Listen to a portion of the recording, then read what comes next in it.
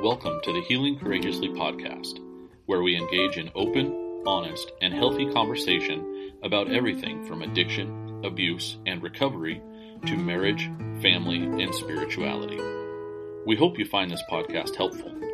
Our goal is that you will find a new way of living as you look closer at yourself in these areas of your life, which will lead to a happier and healthier you. Now here's your host, Randy Boyd.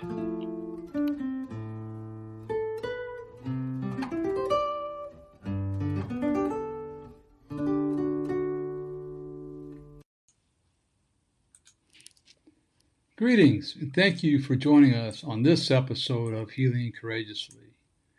On this episode, we are going to be talking about the importance of fatherhood. The importance of fatherhood. This is part one of a four-part series.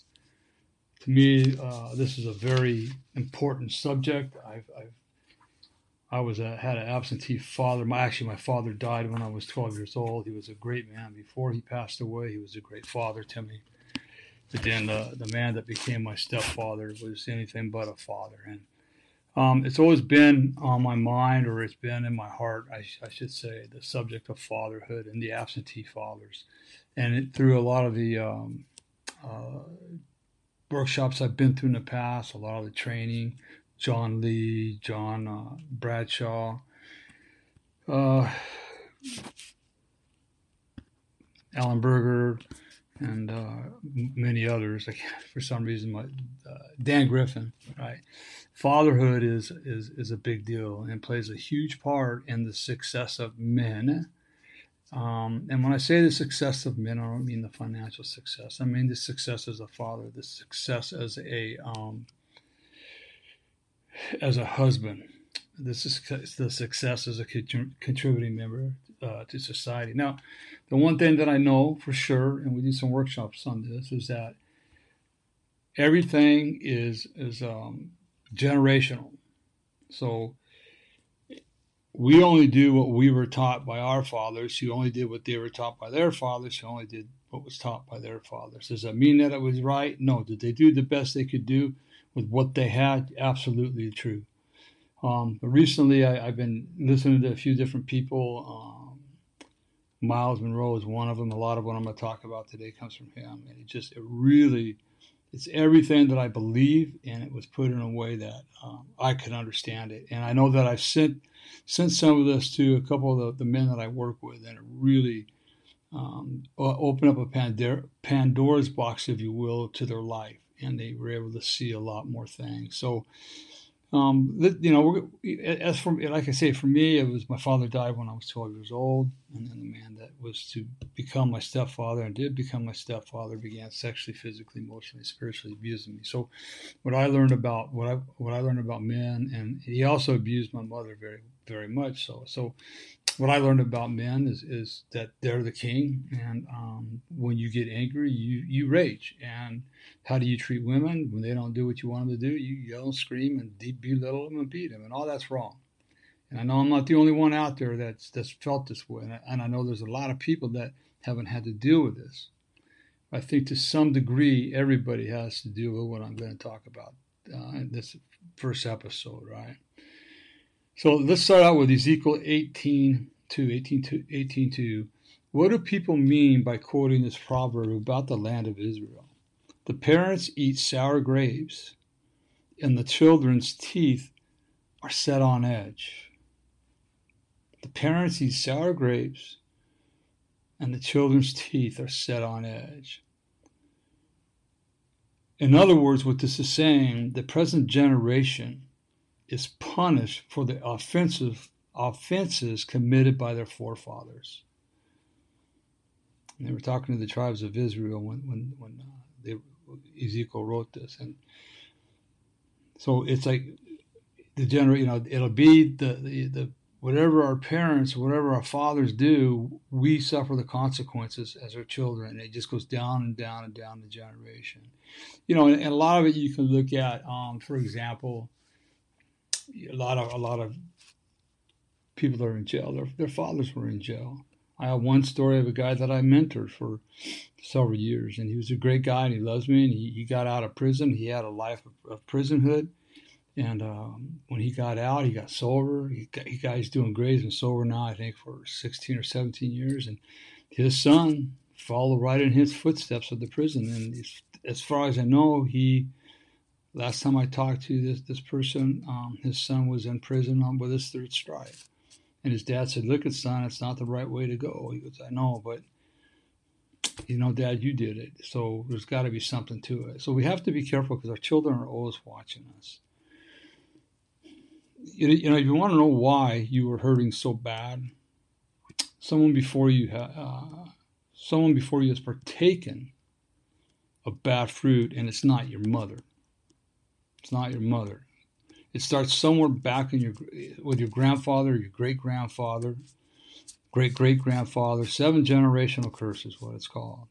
The father's father's father ate something, enjoyed. They enjoyed, but the pain was felt by generations that followed. Something along the line, our great-great-great-great-great-great-grandfathers, or anywhere in between now and then, ate something that they enjoyed. And by I mean eating, I mean they partook in alcohol. They dove into alcoholism, and that gene, that RNA, that DNA got passed down to you. They partook in gambling. They partook in pornography. All these things are passed down from the father. I mean, a lot of the guys I work with pornography issues, and even some of the girls with pornography issues, they learned it from their parents, directly or indirectly. And then you even have the prostitution. And it's all because our fathers are hurt. Our fathers partook, his fathers partook, the father of the father of the father partook. I hope you can get the grasp of this. It's the 7 generations, and we pay the price for it. It doesn't mean we have to continue living that way at all, okay? In Exodus 10:12, it tells us to honor your father and your mother so that you may live long in the land the Lord your God is giving you. So, what exactly is honor, okay? Honor your mother and your father. And when I look at that, it's pretty hard to honor somebody that's doing unhonorable and very disrespectful things to you, as it was, for me growing up. It's like when you're a kid, you hear those words, it's like, oh man, no matter what, I got to honor my mother and my father and blah, blah, blah, and it kind of puts a fear of God in us. Well, the reality is that if people are doing unhonorable things to us, disrespectful things to us, can we really honor and disrespect them? I mean, and respect them? So here's what the Cambridge English Dictionary says about honor. Honor means the great respect for someone or the feeling of pride and pleasure resulting when respect is shown to you. Great respect for someone or the feeling, I like this, the feeling of pride and pleasure resulting when respect is shown to you. Okay? It's a quality that combines respect, being proud, and honesty. That's the definition of honor.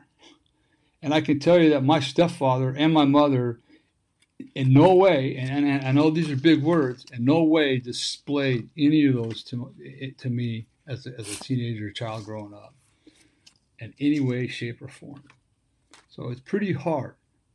So let's go on to, let's talk about respect for a minute. So what is respect? According to the Cambridge English Dictionary, again, it's admiration felt or shown for someone or something that you believe has good ideas or qualities. Say it again. Admiration felt or shown for someone or something that you believe has good ideas or qualities. Again, when it comes to respect, my mother, my stepmother, my mother and my stepfather, and there's a lot of people in this world that I can't respect because they're not displaying none of this to me. Right? Good ideas or qualities. A lot of times I respected the wrong people. What I thought were good qualities were actually ones that got me in a lot of trouble. And then finally, we'll go to the word obey, okay? And obey biblically means to hear and respond appropriately. Okay, so obey means we're just going to hear what they have to say and we're going to respond appropriately. Or to do what you are told or expected to do according to someone in authority or a rule or a law. Now, if I don't see it being very possible, and I know I certainly couldn't do it, that how can you obey somebody that you don't respect or honor? And I know that gets a lot of people in trouble as kids. So, what happened was as I got older and doing my work, like with my mother and my stepfather, all I know is they did the best they could do. So I'm just going to stick with honor your father and your mother. So how did I honor my father, my mother, and my stepfather? First of all, he wasn't my father. He was my stepfather. He stepped in to raise me, and it wasn't a very good job. And I'm just speaking truth. But so still, how do I honor him? Well, my stepfather I never saw again. And my mother I pretty much didn't see either. So here's how I honored them. From a distance, I quit assassinating their character. I quit disrespecting them when I talked about them. Do I talk about them today? I have to because it's part of my story. But I no longer assassinate their character. They were both very sick themselves. They had their own issues. Hurt people.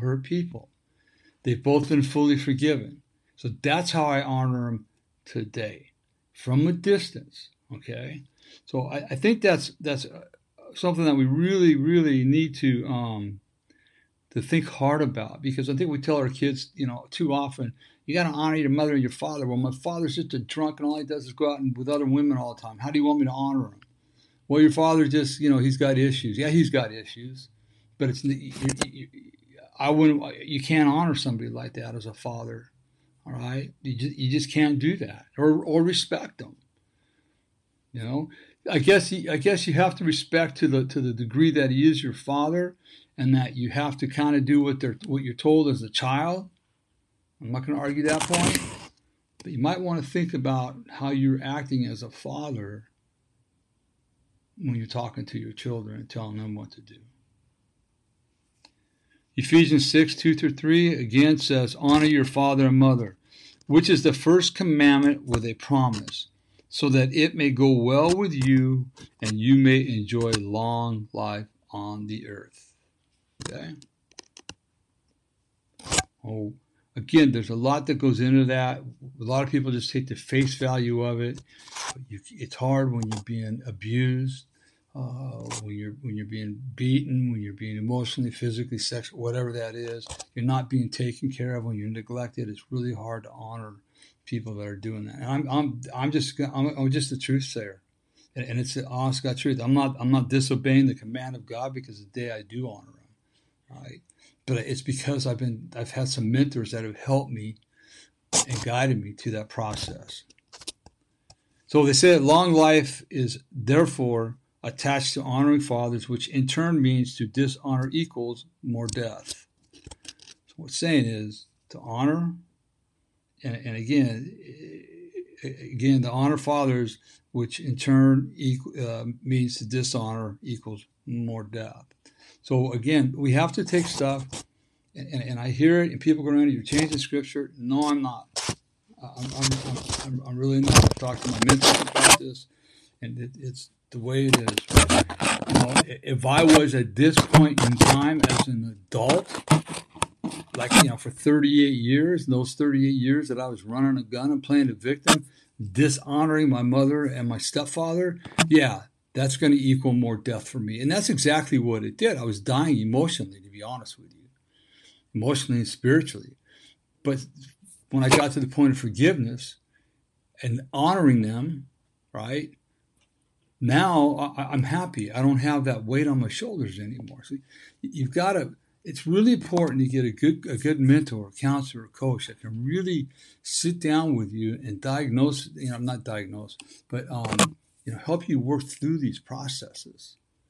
Because I've been there. Don't tell me I got to honor them. They did terrible things to me, right?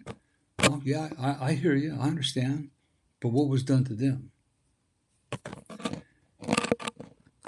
Just maybe the problem here is, or maybe this is the problem behind this number, that maybe this is why 82% of men in prison come from fatherless homes. Now, when I say fatherless, I'm going to put this right on the first one. That we all have fathers.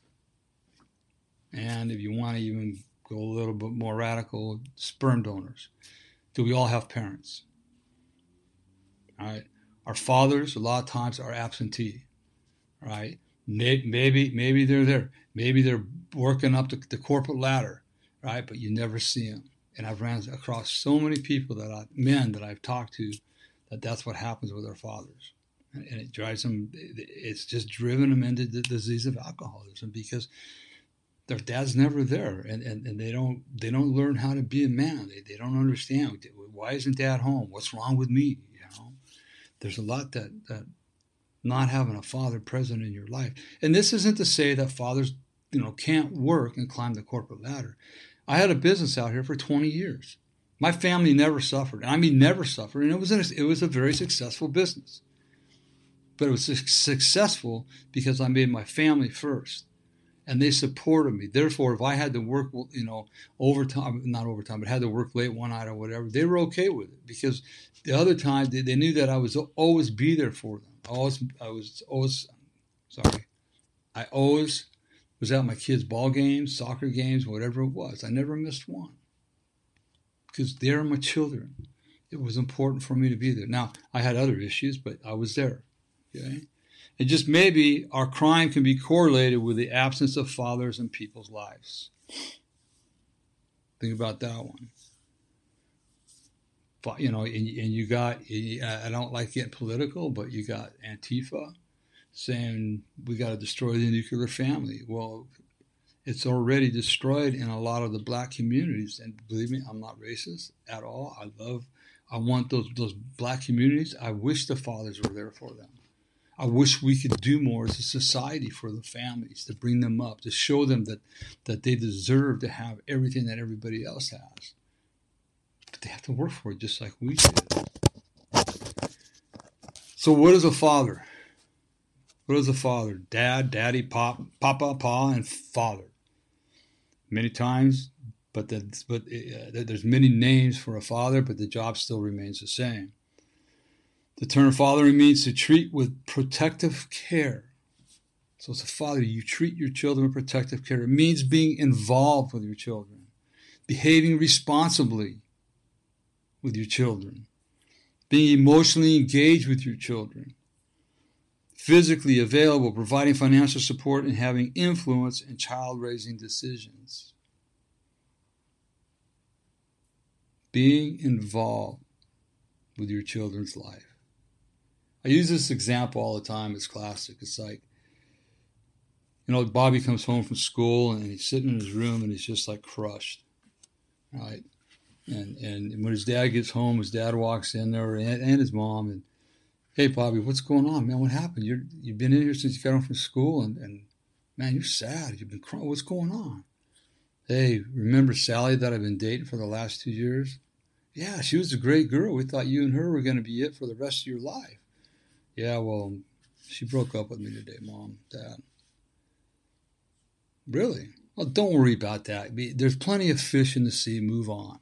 You'll find somebody else that's even better than her. She probably wasn't the right one for you. That's a typical answer. Negating the child's feelings. How about, hey, excuse me? Sally, the one that you've been dating for so long, that you guys are like doing everything together, and we thought that was it. The two of you were it. Man, son, that's got to be crushing on you. I had the same thing happen to me when I was in high school, man, and it just absolutely crushed me. So, son, just know that we're going to be here for you, and it's going to be painful. That's okay, but you'll work through it. Mom and Dad will be here. We'll both be here for you if you want to talk about it. That's being involved with your child. Get involved with your children's emotions. Get involved with their sports. You don't necessarily have to coach, but be there and support them. Don't tell them what they did wrong. Point out the good points. And then a few things. And if you saw something they could correct, then point out the correction. Give them a nice critique, but start out with all the positive they did, and then go, hey, man, maybe, I saw this one play you made in the outfield, and I know you ran hard, you made a dive for the catch, and and you dropped the ball.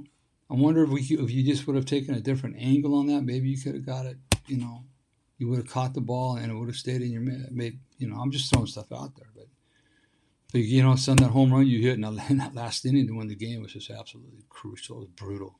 Congratulations, I'm really proud of you.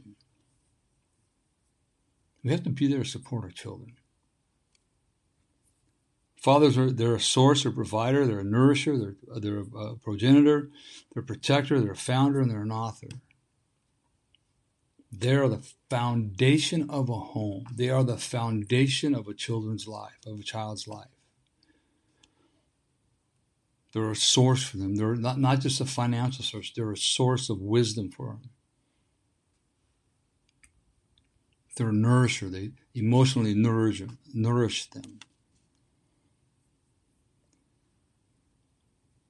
So what's happening is we're suffering from an absence of fathers' morals. So here's another aspect of this.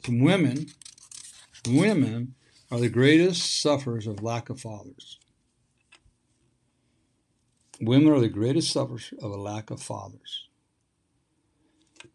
Women suffer twice. Women suffer twice. One, if they didn't have a good father, right? Two, if they marry a man who did not have a good father. So they didn't have a good father. They didn't have somebody there to show them how to work through issues, how to be treated. And if they marry a man who did not have a good father, they're going to marry a man that I know it happened to me and my wife, that, we walk into these marriages and we're happy, man, we're in love, this woman's going to, change my world. And then because we were never taught how to work through issues in a marriage, it can get real ugly really fast. So women suffer just as much as men and boys do. The father model for all men is this. The greatest crisis for men is the absence of fatherhood role models. So what do we do if we don't have a fatherhood role model? Who do we turn to? A lot of people turn to the streets, to the gangs. I've talked to gang members, and that's exactly what it is. Dad ain't around, he don't care, so their gang is their family. Their gang's got their back, right? That's their father figure. Each of them, they look up to the older members of the gang. A man cannot deliver what he never had. Again, if dad's not there to show him what it's like to be a man, what it's like to get up every morning and go to work all day long and then come home at the end of the day and be with the family. If a man wasn't shown how to treat his wife or to treat his sister or how to treat women, he's going to treat him just exactly like his father treated him. I guarantee it.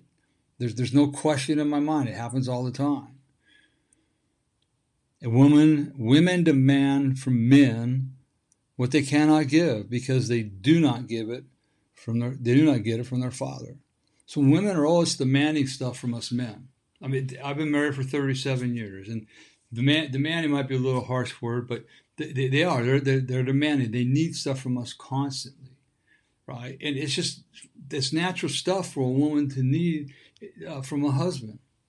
But if we weren't given that gift, if we weren't given the knowledge to fulfill that woman's needs, we're not going to be able to fulfill it. We don't know how to.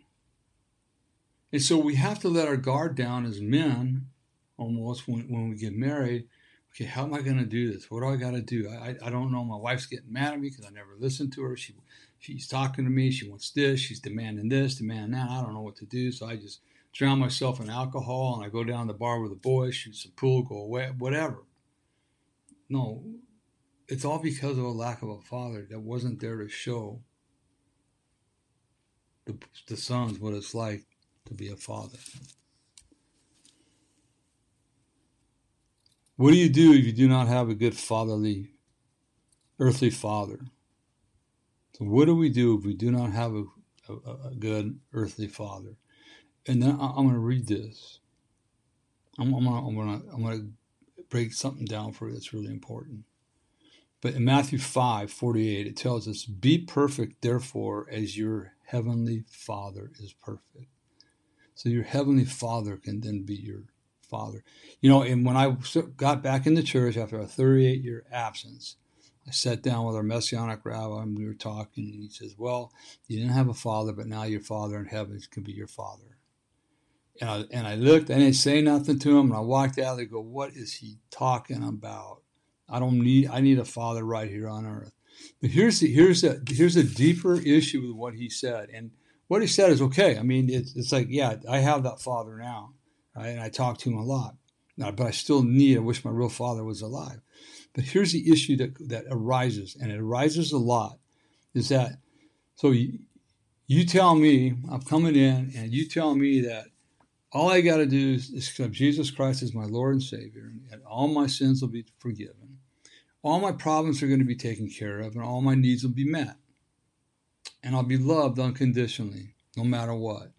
That's what you're telling me. But yet, you want me to believe that, but yet I have a father right here on earth that did none of that. That father right here on earth never forgave me. That father right here on earth didn't love me. That father on earth down here disrespected me. He didn't do nothing. So I got a father right here, the one physical father that I can see, that didn't fulfill any of that. And you're telling me this unseen entity up here somewhere in the sky is going to do that for me? Yeah, he is. But that's a hard thing for men to get over, and women. I've talked to several people, and that's exactly where they're at. So fathers, we're doing, by not being a father, we're not perfect. We're going to make mistakes. I understand that. We don't have to be perfect. But we got to do a lot better job than what we've been doing right now. I can tell you that right now, a lot better job. It's important that the men and boys that might be listening to this today realize the impact and how important they are to the national development, to our national development. Having healthy men, having healthy fathers raise healthy children is such an important impact for our national development. You see it right now in the world. A lot of entitlement. A lot of kids that just sit there with their hands out. They don't have to work. It's everywhere. That's the truth of the matter. Why? Where's their father? Probably too busy working, trying to make millions. We've lost the art of fatherhood in this world. If you didn't have a good father, a good role model in the home, or a good role model in the home, and this is for both men and women, Jesus says your answer to the problem is to use God and his fathering of his son, Jesus, as your perfect model, and be like him. And be like him. So I'm going to end it right there with part 1. Join me next week with part 2, and we'll continue on this journey. If you want to know more about what I do, you can check out my websites at courageoushealers.org, changeyourlifestorynow.com, my life coaching website. You can also get my books, Healing the Wounded Child Within, on Amazon. It's available in paperback, Kindle, and Audible. You can also get my 30-day devotional to wholeness. That's available on Amazon as well, in Kindle and paperback. And then my workbook, The 7-Day Challenge. So I look forward to talking to you all next week. Until then, everybody be blessed. Thank you.